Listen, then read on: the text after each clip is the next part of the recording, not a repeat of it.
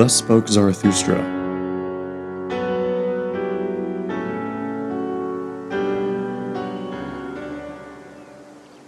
When Zarathustra was 30 years old, he left his home and the lake of his home and went into the mountains. There he enjoyed his spirit and solitude, and for 10 years did not weary of it. But at last his heart changed, and rising one morning with the dawn, he stood before the sun and spoke to it thus: "You great star, what would your happiness be if you had not those for whom you shine? For 10 years you have climbed here to my cave. You would have wearied of your light, and of this journey without me, my eagle and my serpent.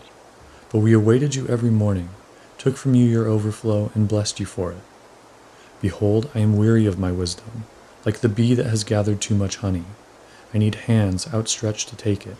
I want to give away and distribute until the wise have once more become happy in their folly, and the poor happy in their riches. Therefore I must descend into the depths, as you do in the evening when you go behind the sea and bring light also to the underworld, you exuberant star. Like you I must go under, as men say, to whom I shall descend. Bless me then, you tranquil eye, that can behold even an all too great happiness without envy. Bless the cup that wants to overflow, that the waters may flow golden from him, and carry everywhere the reflection of your joy. Behold, this cup wants to be empty again, and Zarathustra wants to be man again." Thus Zarathustra began to go under. Zarathustra went down the mountain alone and met no one. But when he entered the forest, there suddenly stood before him an old man, who had left his holy hut to look for roots. And the old man spoke thus to Zarathustra: "This wanderer is no stranger to me. He passed by here many years ago. He was called Zarathustra, but he has changed. Then you carried your ashes into the mountains. Would you now carry your fire into the valleys? Do you not fear the punishment for arsonists?" Yes, I recognize Zarathustra.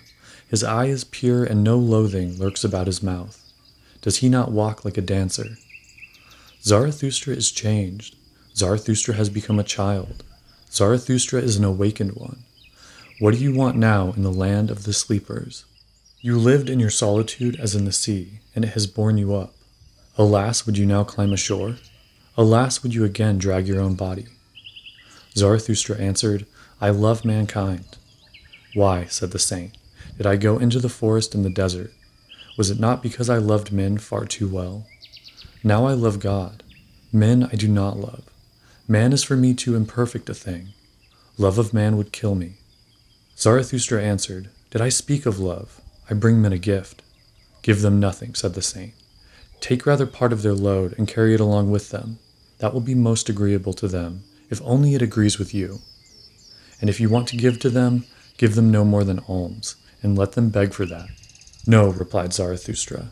"I give no alms, I am not poor enough for that." The saint laughed at Zarathustra and spoke thus: "Then see to it that they accept your treasures. They are distrustful of hermits, and do not believe that we come with gifts. Our footsteps ring too lonely through their streets.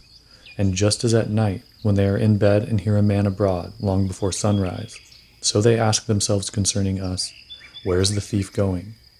Do not go to men, but stay in the forest. Go rather even to the animals.